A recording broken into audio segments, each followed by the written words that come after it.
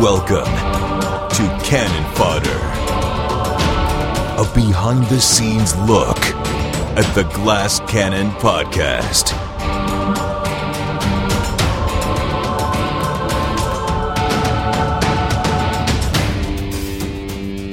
What is going on, everybody? Welcome back to Cannon Fodder. My name's Joe O'Brien. And I am Troy, the Insomniac LaValle.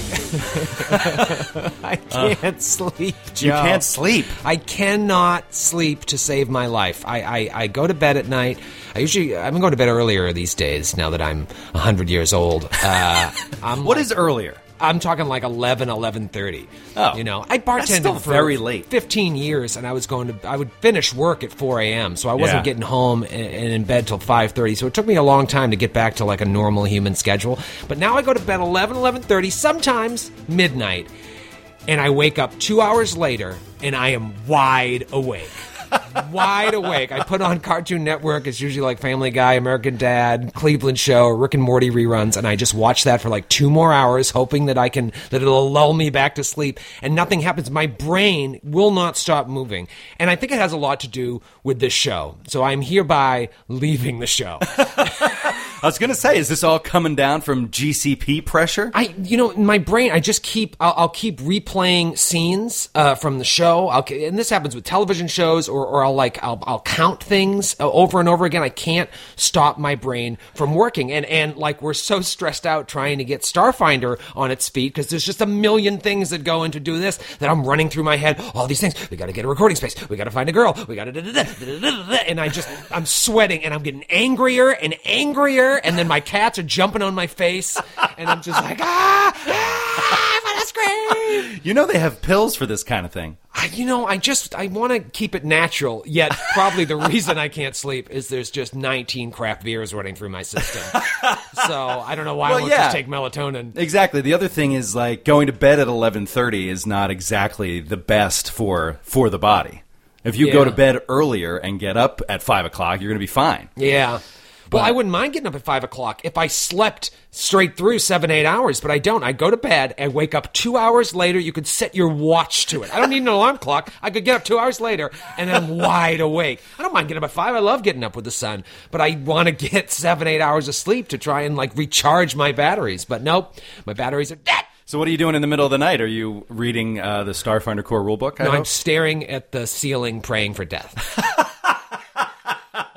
All right, starting this one off on a dark note here. It's Minderhall's Valley, man. It's infecting us all. It is infecting us all. It is seeping into our minds from just playing this game.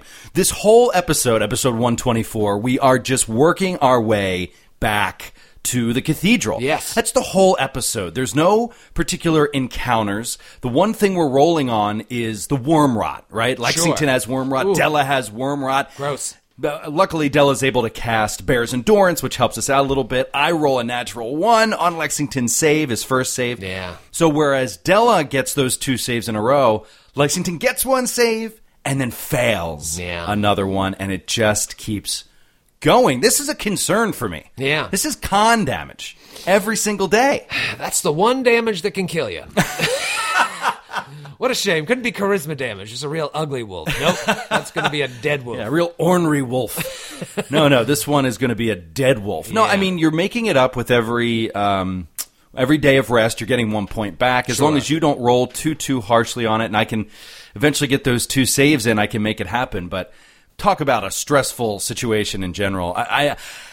I looked up the rules, actually, because I was kind of concerned about this. If I were to lose Lexington, I know it would take days and days. I know it's unlikely. But if it does happen, I looked up about a cavalier versus like a ranger, right? Because that's what I was used to. So a ranger has an animal companion. If that animal companion dies, a ranger has to, I think, pray or mourn for 24 hours. Mm-hmm. And then they can, a divine intervention can put a new... I was going to say mount, but a new animal companion with you. For a cavalier, if you lose your mount, it's a full week of mourning that you have to do. So it's mourning is part of the mechanic. Yeah, mourning is part of the mechanic before you're able to attach to a new mount. That's kind of cool. I really like that. I like that that's the way. And in this game, I mean, it's really going to come down to timing. I mean, it seems like Lexington might be okay. I don't know if he's going to make these saves. It might just be a slow death. It would take a lot of really, really bad rolls in a row. From you and me to make it happen. It's unlikely, but if it did, I just wanted to kind of check in on the rules. Yeah, then Sir Will just has to walk around. It's like walk around sword and shield and just sort of, do little bits of damage and heal people and just try to... I mean, I personally wanted to see that for a long time. I want to see Sir Will without the mount just make it and happen. Yeah. He's too tied to that mount. You tried in the... you tried in this episode, too. You're like, are you still going to ride him? Because his con was down to like 14. That's just cruel. Yeah, I'm going to ride him. What are you talking about? I tried to get you off that wolf in the first encounter, pretty much. Like, can't go downstairs. Right, exactly. He's all excited. It's become an ongoing joke of the show. They're just trying to... Well, wolf can't possibly go downstairs, right? Actually, I forgot to mention one part of the mourning period, which I think that you'll really appreciate. You get the... mount, right? You can get a new mount after a week, but the mount doesn't gain link, evasion, devotion, or improved evasion. These are all things that haven't really come up much because Lexington hasn't gotten attacked a whole lot. Sure. But they do have this devotion factor. They do have this link factor where they get your abilities, hit dice, whatever, that kind of stuff. And you do not get those things with the new mount until you level up in Cavalier. So it's like you have to wait until the level up to pass all that really intense connection onto the mount. That kind of forces your hand to have to go Cavalier next level. Yeah, I don't even know 100% that I have to go Cavalier. It might be character level. I'm not sure, but I think that it might be Cavalier. But according to the rules, it says the next time the Cavalier gains a level. It doesn't say in your next Cavalier level. Might be okay. I'm sure I could do some hand waving. But, I mean, it's not going to matter. I've killed your Wolverine. I've killed your Badger, whatever the other thing was. Bear. I'm going to kill this wolf. I'm going to kill this damn wolf. I literally could not think of what it was. I was like, Badger? Was that what Barry was? Well, that's why it's important to know the rules, man. So anyway, we are making our way back, and one of the things I wanted to ask you, obviously, you pointed out a few different paths. Sure. Obviously, we've been in the valley for an unconscionable amount of time. Though I think if we weren't recording the game, it would feel a lot different. I think that we would be more likely to even explore more at this point if we were not recording the game. And I just kind of that's just my feeling. So I wanted to ask you if you felt like we really needed to get back to the cathedral at this point for the show, and if so, why didn't you just hand wave the whole way back and say roll a couple rolls and you're back at the cathedral? Sure. Well, I wanted there to be the threat of danger. I wanted there to... I didn't want to just be like, and you're back! It just makes the valley seem less dangerous. And overall, it's been a big giant death trap that you guys have evaded for the most part. Right. I also wanted to give you guys an opportunity to role play. Not that we haven't had a lot of that, especially in the 19-hour episode from last week. But, this to me feels like there's a good chance this is the last time this group is going to get to talk together.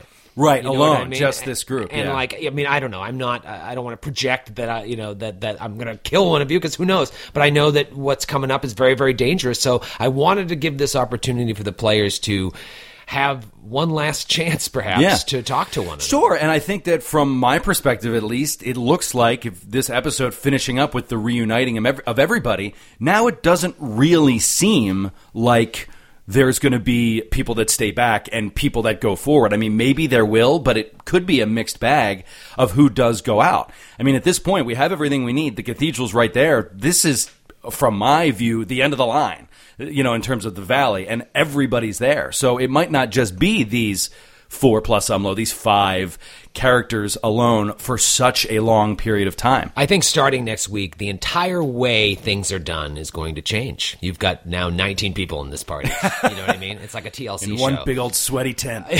So, I mean, there's just no way we can separate these stories anymore. These stories are all together. And finally, all these characters are now the main story. Yeah, I'm definitely looking forward to what comes next in that regard. I mean, I don't know what Lork can do. I'm really not sure about it, but I have been thinking about it, and I want to get him more involved. But it's going to be tough. But let's not project too far ahead. There's role playing here that you brought up that we haven't really discussed, which is tensions are rising, and the memory that you brought up of, you reminded the group that it was 1 week ago that Barry Connick Jr. was killed in that encounter. And that kind of got Della's blood up, and she sort of went at Nestor. And he, you think in character is just basically like, yeah, I don't care about a bear. I don't see why you do either. And Della was really upset about it. Yeah. Maybe that was a wake-up call for Della in a way, to the realities of what's going on. I don't know. I mean, Della's just, she is mad at the world. Yeah. And Nestor's not helping her at all. Yeah, I mean, she feels like a bit of a lone wolf right now. She's kind of, she doesn't have a solid relationship with Sir Will. She doesn't have a solid relationship with Nestor. She seemed to be growing one. But then again, sometimes, friends get in tiffs. It was, Matthew mentioned it in the show. Sometimes with all of this adventuring together, some of the edges get frayed, but it doesn't mean that we're not still a solid group. Yeah. I mean, together, you guys work really well, but when you sit down and chat, it's not super friendly. Right. It really never has been. There's been like 2 or 3 days where it's been friendly. Yeah. And as Skid said, there's just such fundamental differences in the goals of these characters, in their backgrounds, and what they believe in. They're so different, so wide-ranging, that you're going to inevitably have these kind of tense conversations about what to do. And now, and this goes into Sir Will's role play and his prayer time, it is all coming down to a really serious religious, philosophical, moral, ethical question for him. Decision for him that is coming, that he has to answer, and it seems like it's right around the corner. So I don't really know yet how that's going to go, but just kind of a peek into his head we get in this episode about the difficulties of the moral decisions as a religious person, as a paladin who is slowly gaining back his powers, and is told that he has to do something for another god, and that thing might be for the greater good. It's tough.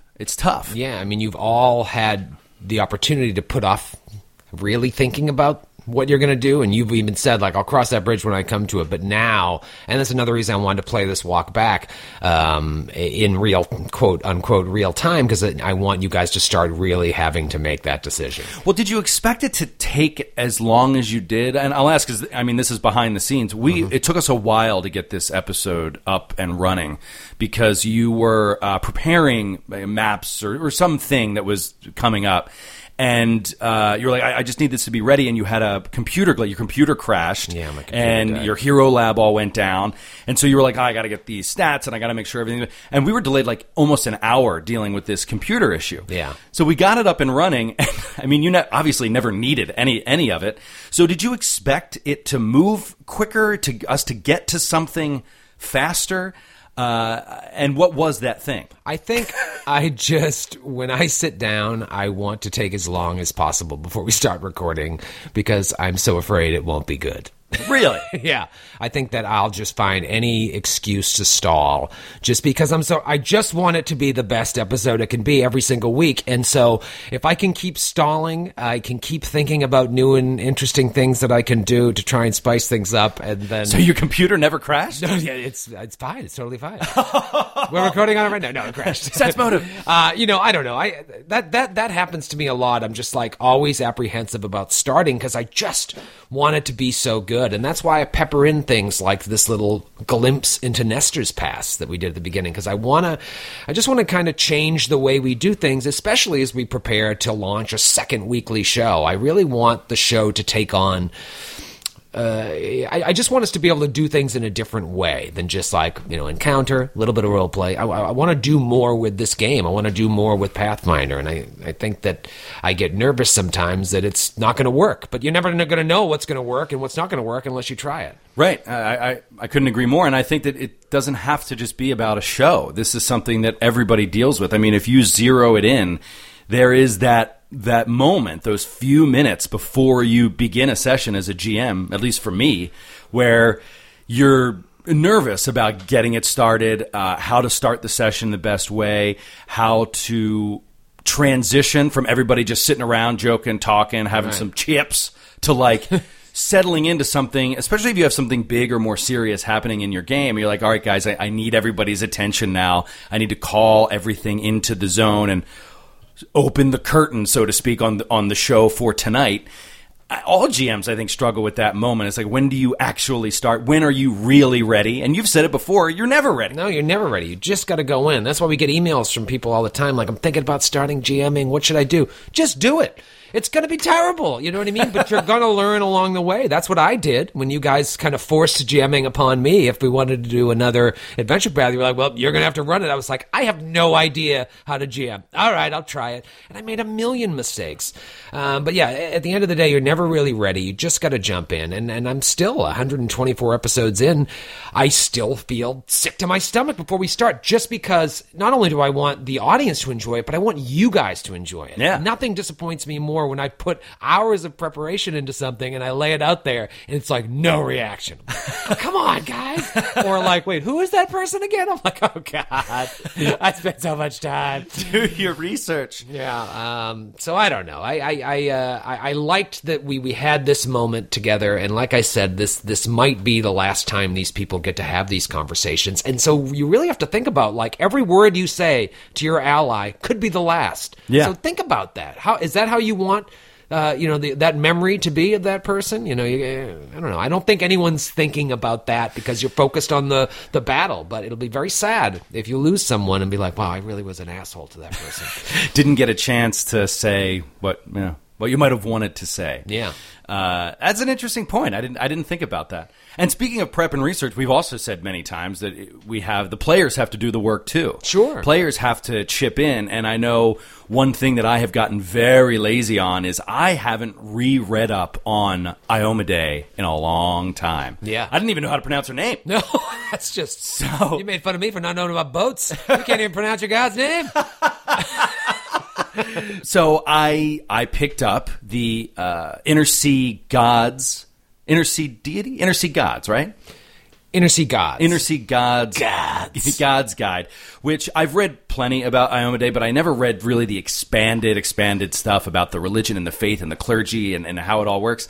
And touching up on that, and it has just been really, really enlightening, because you have to remember that as a paladin, you're following a very strict code. And while a lot of the stuff I read in the book, I had already read before, in terms of just the paladin code, sometimes that code is coming out of context. You're not seeing where that code is coming from. And when you get more of Iomade's actual story, the myth or the legend of her tale and what she did, it can give you guidance to make your decisions in your life. And that's what Will, I think, needs to rely on. Now, that doesn't mean this decision is going to be easy. There are arguments on either side based on reading of the same material. But it is making me think more about it and putting me, I think, more in a zone to make a more well-rounded choice. And I think that, again, that is all part of the preparation that goes into it. And I still might be disappointed with what happens or what happens with Will. I'm not sure. But all you can do is read as much as you can, stay up to date on your character, because Will's been around for almost 50 episodes, and so I think it is. I think it's just over 50 episodes now, and so you can get a little stale with any given character. Always reread, replenish, refresh yourselves. And this carried over. This is kind of a spoiler alert, but we recorded Disorganized Play this past weekend, which you had tweeted out about, right? You had done a little social media on it. Pictures up and everything. Yeah, we did Disorganized Play this past weekend. It is currently in edit. And we before that session, a few days before, I just reached out to you guys and said, make sure that you are refreshing yourselves and your characters, because it's been months. It's been since July that we have seen these characters or played these characters.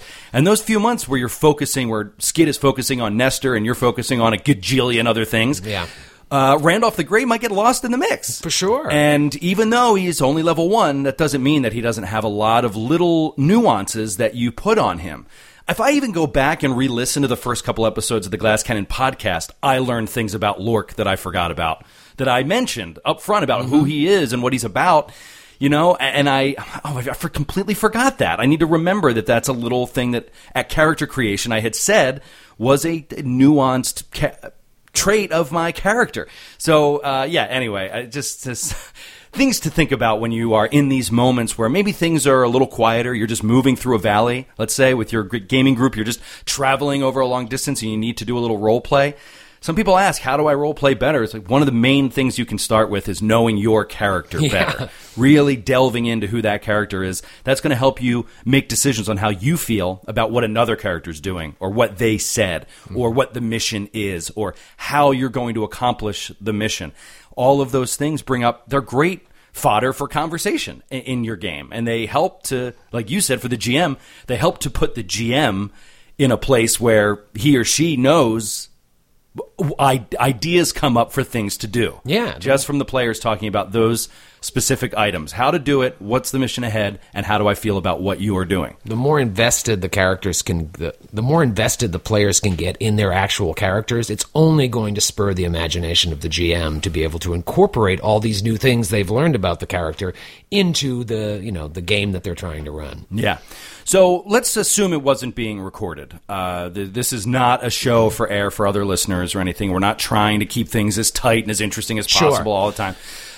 Coming out of the Dark Passage, that last stretch there, do you think you would have been more likely to have an encounter in that stretch? Or do you think you really would have just done a 10% chance on a Drake?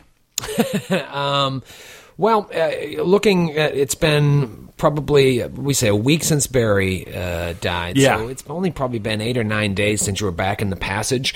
My thought was that, the word hasn't traveled yet that the passage has been wiped out, so they haven't had time to repopulate it. Okay. I think, especially where you guys have spent so much time in this valley, so much time in Book 3, I would have handled it the same way in a regular, non-recorded session. Well, back up, obviously, the sewage, as we are wont to do. Yep. And then the group reunites.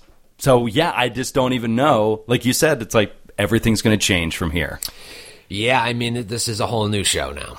This is a whole new show. When I came up with the idea for episode 100 to introduce these other characters, this is the moment that I was really waiting for, when they could all be used together. And so I'm interested and excited to see how this is all going to play out. I've never quite done this in any of my games, or had it happen in games. Never done just having that many characters. Having that many characters, NPCs. Players playing multiple characters. Yeah. It's going to be really, really fun. A lot of work for all of us, but I think it's going to be great for the listeners and a lot of fun for us as we, finish out Book 3 and start a whole new book soon. Sounds good, buddy. I'm excited for it. But right now, I'd like to talk about a little listener mail. Oh, baby! It's time to listen to me. You gotta get your brain up on it. Time to listen to me. Gotta cue that You ever think it's wildly inappropriate that we have an every single week drop that has the word fuck in it? I would be mad if we didn't. That's the right attitude. Okay, we have a message here, or a question here, that is actually going to just spark a discussion, I think, that is overdue and really interesting, especially as we prepare for Starfinder. Ooh. This question comes in from Thomas from New York, who says, I'm getting ready for my first Starfinder campaign, and I was curious if you guys are doing any sort of preparation for the change in genre. He's talking about moving from fantasy to sci-fi, and just kind of maybe some insight into what you're doing. I know what I'm doing, but we haven't talked too much about what you're doing to actually prepare beyond I know that you are reading the core rulebook. So talk to me about that, and then what else you're doing to prepare, not just for the rules of Starfinder, but for the change in genre. Yeah, I never felt like I had to prepare to play Pathfinder, even when I picked it up again 7 or 8 years ago. It's just, those fantasy themes are just always present in my head. They've been present since they were a kid. I don't think there's a lot of great movies out there that do this besides Lord of the Rings, but there's so many books and whatnot. Like, it's easy to jump into a fantasy and a lot scape. of childhood fairy tales. Yeah. Like a lot of childhood, a lot of Disney movies that you grew up with were castles and knights and dragons and horses and princesses, and and so there's that whole theme it seems almost innate to us now, to our generation. Yeah, and I think people who don't even play RPGs could jump into this setting. It's just something that everyone universally kind of understands. Everyone understands knights and dragons. Whether, right. My wife would get that, even though she's never played and has no interest in playing. She'd be able to be like, oh, I get this. Orcs, dragons, knights, cool, let's play. Right. That'll never happen. But let's play that part. But sci-fi is definitely a niche thing. I think everyone has a basic understanding of sci-fi, but it's a whole new genre that you really need to immerse yourself in if you want to get the full enjoyment out of it, especially if we're going to play Starfinder. So what I've been doing, of course, is reading the core rulebook cover to cover, which I've never done. I've never even read the Pathfinder core rulebook. I know, shocking. Cover to cover. Wait, page by page? Page by page. Or are page. you hopping around? No, I'm not hopping around. I'm reading it page by page. Like every single spell description, every single item description I'm reading. It's like reading the dictionary. But some of this information is going in one ear and falling out the other. But I just like the idea that at the end of this, every single printed word about Starfinder will have passed through my eyes and gone through my brain at least once. Yeah. And maybe, in that collective unconscious, some of it will actually be retained and help when we start the new show. But other than that, what else can you do? You can read books. I just finished Hyperion, which you've been recommending me for years, and I can't wait to start the second one. That gets you in the zone. Skid and Jason Bullman. So Hyperion is it Dan Simmons? I think it is Dan Simmons. Yeah. So you enjoyed it. Oh, dude, it's unbelievable. It's so good, right? It is unbelievable, and it really gets you in the zone. There's so many terms that he uses that are right in Starfinder. That appear in the Starfinder core rulebook. In fact, in the back of the core rulebook, which we're going to talk about in a second, it's one of the books they recommend to get you in the zone. Yeah. So good. Highly recommend reading Hyperion. And so that's what I'm trying to do, is immerse myself in literature. Immerse yourself in film and TV. Skid and Jason Bullman both recommended The Expanse. Skid's been talking about The Expanse for years. Yeah. So I started watching The Expanse. Acting isn't great, but the show is amazing. It really helps get you into the zone, especially for Starfinder. So that's what you can go back and watch the Aliens movies. There's a countless great sci-fi films to watch that get you into the zone. You can go to a museum exhibit. If you hear that there's going to be an exhibit on like sci-fi stuff, it's a lot easier in New York because we have the Museum of the Moving Image. I don't think the Met is doing any sci-fi exhibits anytime soon. No. But go to those and just look at artwork, look at paint, anything you can do to just get you in that zone. Soak it up. Yeah, but you know what? I think that the one thing that sci-fi has is, and it just made me think of it when you said, well, you wouldn't go to the Met. There is an aspect of sci-fi that, because it is the far future, it still contains the whole past as well. Right. And there's a big element to really good fantasy sci-fi where you are digging up ancient artifacts. You are looking or interacting with peoples that are either primitive, or you're finding evidence of a formerly, of an entire society that was extinct, right? Yeah. And so going to a place like the Met, or maybe not, a natural history museum that has a good anthropology exhibit, Sure. where it's like cultures, is, I think, a really neat way that you can still prepare for Starfinder.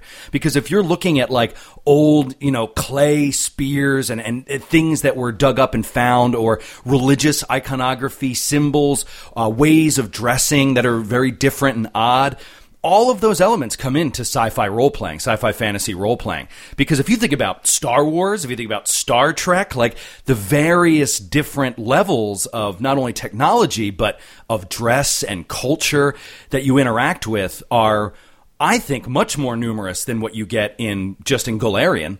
Golarion seems to mimic in a lot of ways the Middle Age era of Earth. Those societies are sort of Middle Ages into Renaissance, obviously. Those eras are they're very relatable. They're very allegorical to our Earth and our history. But once you get into sci-fi, it's like all bets are off. You can do whatever you want in terms of interesting, different cultural artifacts and stuff like that. So, yeah, I think that there's a lot to be said for looking into the past to prep for your sci-fi as well. For sure. I mean, sci-fi isn't all starships and lots of beeping lights and lots of mechanisms. It's also like landing on a planet and like sifting through the sand and finding an artifact. You know, it doesn't always have to be so disconnected from our past or our present. And that's what I'm really excited about, especially having read The Adventure Path. I mean, I don't think you guys will have any problem, and by you guys, I mean you guys and the audience, of getting into this, you know? And some people get nervous. It's like,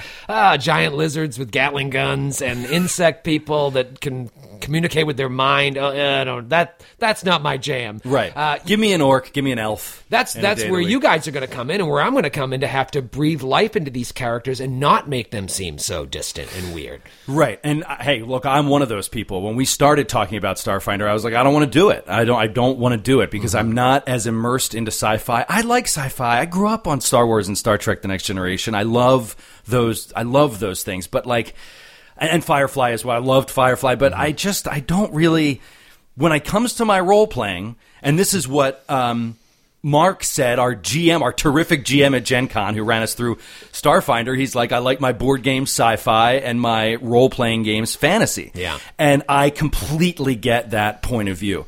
So you talked me into it. You're like, we really should do Starfinder for many different reasons, the least of which is, if you really look at the grand scheme of the entertainment landscape, what people enjoy watching, sci-fi is every bit as big as fantasy, if not bigger, which to me is kind of a strange dichotomy, because you're talking about people having more of an innate understanding of fantasy themes and fantasy elements without ever having to, read the Wheel of Time series. Right. And they might be more distant from sci-fi concepts, and yet overall, in general, I mean, Star Wars is going to be more relatable to more people in our modern society than Lord of the Rings, I think. It's true. So there is a lot of sci-fi that really connects with people, and it is about bridging that gap, so to speak, which is a theme, a concept in Starfinder that I don't want to get too far into right now, because I have read it, but I don't think you have yet, because if you're really, truly reading cover to cover, the storyline, the actual world build is towards the end of the core rulebook. Have you even touched on it yet, or are you still just on mechanics? Well, I've got into it in reading The Adventure Path. Okay. The back matter there tells a lot more about that, but I haven't got to that part in the core rulebook. See, so that was the first part I read in the core rulebook. Yeah. I went right to the world build, right to the fantasy, so I could see where we are and what's happening. Without going into too much detail, there is they call it the gap, and a big period of time that is missing from people's memories. Yeah. Where this leap to this high technology world came from out of the Pathfinder world, we don't quite know, and I imagine that's going to be something that is going to want to be investigated or figured out as part of the story of us playing this game. Yeah, I mean, if you are playing Starfinder or planning to play Starfinder, the one thing that you have to read in its entirety is that lore section in the core rulebook. You have to. You can't skim around it. You should know that. You should go into your session 0 understanding how this world came about. Right. It's going to just make your playing experience so much richer having that information. And, as you were talking right there, it made me think another thing you could do is play these sci-fi board games. Look at the games we play. Android Netrunner. Yeah. Eclipse. Race for the Galaxy. I started playing more Eclipse. That was one of the things. Race for the Galaxy recently came out with an iOS app.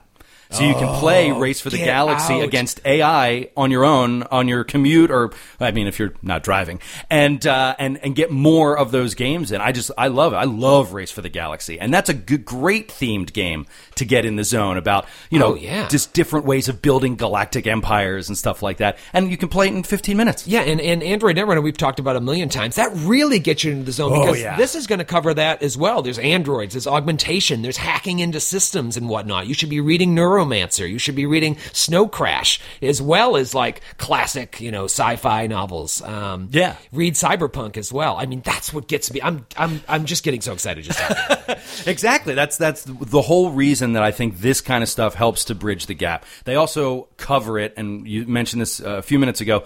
They cover it in the Starfinder core rulebook. You go to the back of the book, page 516. Yep, it's page 516, and you're going to see inspirational media, an entire couple pages of very fine print that says everything that contributed in one way or another to the thematic elements of this world. All these augmentations, all this hacking. Sure, yep, there it is. William Gibson, Neuromancer, right, listed right there. Yeah. So I started looking at this, and I went and I watched a movie I had never seen, Aeon Flux. I had never seen it, and it was on Amazon Prime.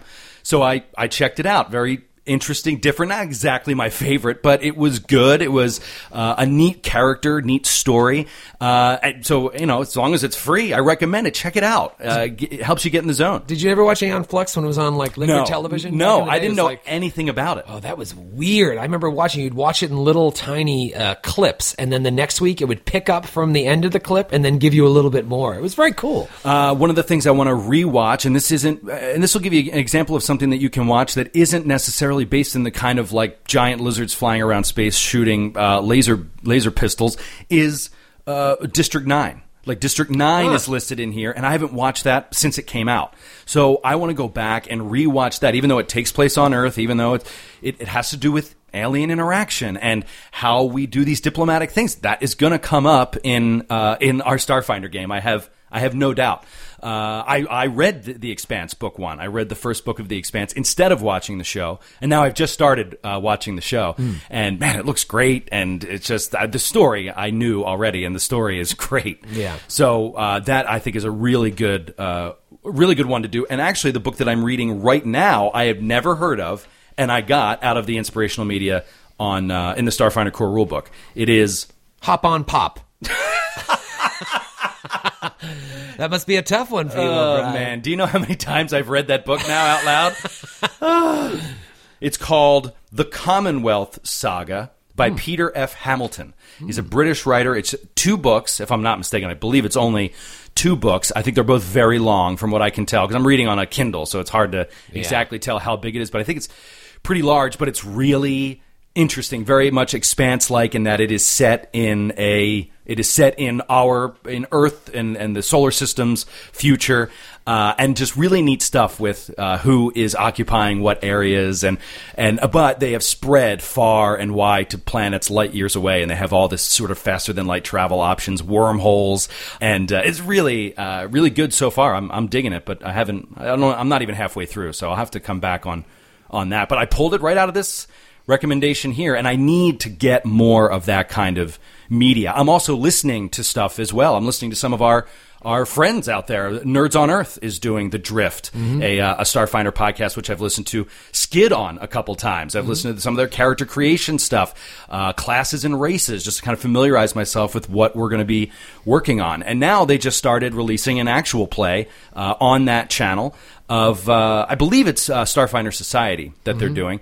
And that has been really enlightening for me, too, just to see a little bit about how the mechanics work, learn a little bit more about Absalom Station.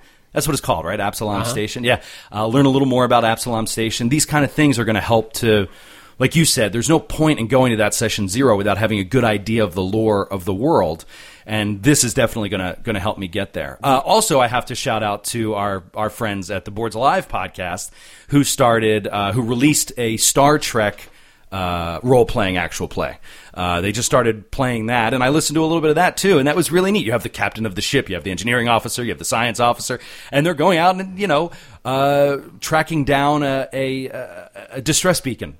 What is there? Who is it? What is going to happen? And it's just, it gets you in the mode to relearn exactly how to, you have to start learning how to role play again from scratch because you're bringing it into such a new environment. It's one thing to learn the mechanics. Anybody can learn the mechanics and start playing the game. It's another thing to immerse yourself in all the limitless cultural supplies out there to get you in the zone, it's just going to make for a much better experience. And that's why we didn't launch the Starfinder podcast, already at the beginning of September, because we want to do all this preparation so that we really give our fans something special to listen to every single week. Well, I do actually have a question that I want to ask you guys. Actually, Me? No, not you, LaValle. I want to ask probably my Reddit crew mainly. You guys, I'm looking for something inspirational to read or watch that is going to help me get a better understanding of the science of science fiction. So this might seem like a little dry, but I have a character that I'm sort of putting together for our Starfinder game. It's not even close to complete, but I'm building a foundation here, and I want to know more about the science of sci-fi. So I know that there's stuff out there about the things that make Star Trek work, and a lot of these things that Ray Bradbury wrote about, came out of actual science and actual theory about fusion, cold fusion, and faster than light travel, all this kind of stuff. I wonder if there's like a highly readable or watchable thing that can teach me more about the terminology that they use, a tachyon beam or this, that, or the other thing, what those things mean and how they work physically, like the physics of sci-fi, because it's something I want to know more about, and I just don't really. And I started rewatching, actually, Star Trek The Next Generation is on Netflix. It's come up on Netflix, so I started rewatching some of those just to kind of familiarize myself, but it really does sound like a lot of mumble jumble to me when they start getting into the science talk. I know that there were like coffee table books back in the day about this kind of stuff, but I just wonder if there's anything out there you guys know that's really fun to either read, listen to, or watch. I downloaded, for example, Neil deGrasse Tyson's very short audio book called Astrophysics for Busy People or something like that, or Astrophysics for People that don't have time. And I started listening to that, and it's very much so like astrophysics. It doesn't get into too much like science fiction. So I just kind of want to bridge that gap between what our most advanced scientific theories are now and how they relate to a science fantasy world, so that I can be more conversant in those terms. When in doubt, Joe, just Google Technobabble generator, and there's a website you just refresh the page, and it gives you a bunch of just babble. So here's a couple examples. If we clean the muon circuit, it will increase the efficiency of the nanotech singularity power converter. We need to harmonize the multispatial accelerator.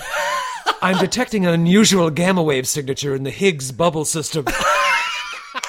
Dude, I sat for a half an hour the other day just laughing, refreshing. That is amazing. How do people come up with this stuff? I've never seen any of them repeated because they just keep flipping them and flipping them. That's great. That is so awesome. There's a slight temperature variance in the torsional centrifuge. Who needs to know what it really means? Yeah. Oh, that's good. Anyway, if you guys have any idea about that, I'd appreciate it. But now I want to kick it over to Troy, because it is time to deal with some contest We got to business. wrap up a couple of contests. There's been 2 outstanding contests. One was the Keswick Crest contest. Oh, man, that's a long time ago. And the other one was Show Me Your Loot Sheet. Show me your loot sheet. Now, with the Keswick Crest, I'll be honest, I hired someone to create a Keswick Crest, and I didn't like it. And the person wasn't willing to keep doing more iterations of it because I didn't want to pay them for more. Free. I just got this person isn't going to get it. So I wanted to put it out to the fans and see what they come up with. And we got a ton of amazing crests. Now, I got to be honest, full disclosure, at the end of the day, I'm not going to end up using any of them. I wanted to take it. Well, there were a lot of different reasons. There was a lot of different reasons.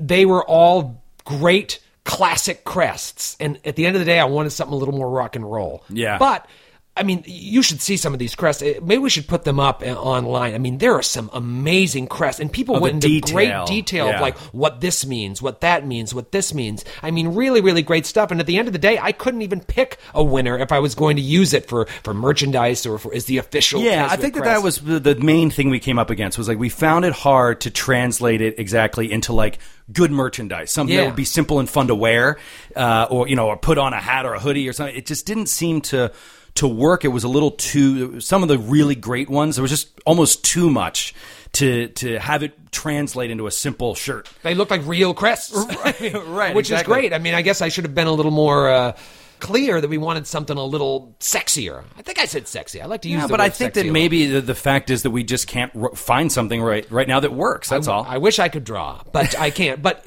that being said, we still got to pick a winner. Yeah, I mean, absolutely. I'm not going to just have a contest and be like, no one won, ha ha. So the winner is going to get their choice of a pocket book.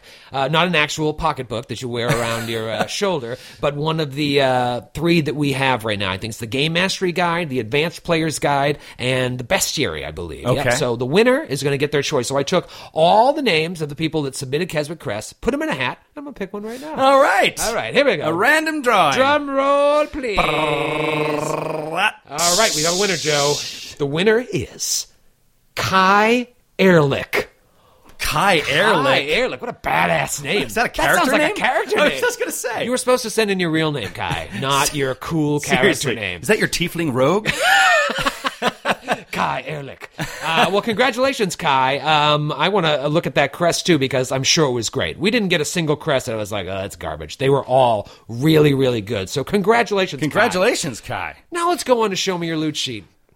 The goal with Show Me Your Loot Sheet is I just feel like we've never done loot really, really well. Yeah, It's we have a pain really in the dumpy-looking ass, spreadsheet. Dumpy-looking spreadsheet, so I wanted to see how other people did it. And you know what I discovered, Joe? No one has a better solution. Oh, People either had Troy. like a way better spreadsheet than us, but still just the spreadsheet, or like a very complex work-heavy way of doing it where they would like draw on cards and create. We had a bunch of people that like draw cards and hand them to the players, which I thought was really, really cool. But the last thing we need is more work on our plate. Yeah. And we have no resident artists in the group.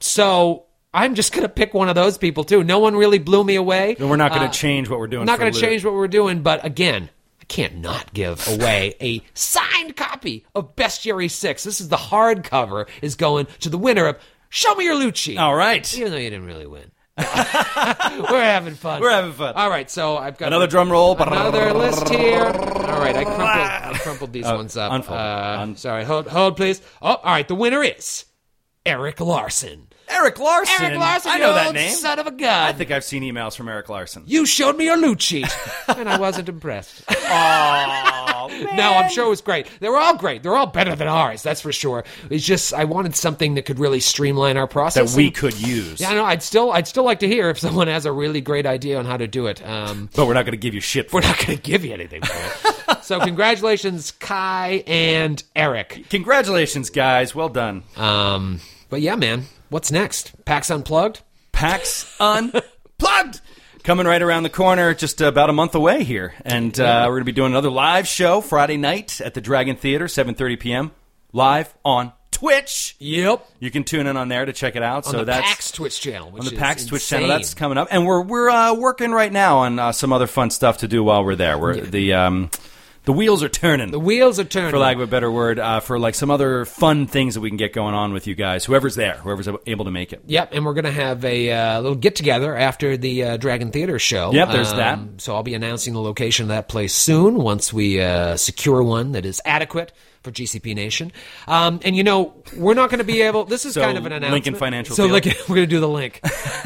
We're not going to be able to do the traditional GCP retreat that we started last year. We realized this, like, there's just not enough time with PAX Unplugged to do it. So what we decided is we're going to do it at PAX Unplugged. That's going to be the GCP going to be our retreat. So we got a sick Airbnb, and we're going to do videos all weekend. We're going to try and get some Twitches in as well. I mean, it's definitely not going to be the shit show that it was last year, but it's going to be a good time, and if we do any giveaways, we'll do them the right way. I guarantee it. All right, guys, that's going to do it for us this week. We will see you in just a few days for episode 125. Everything's about to change.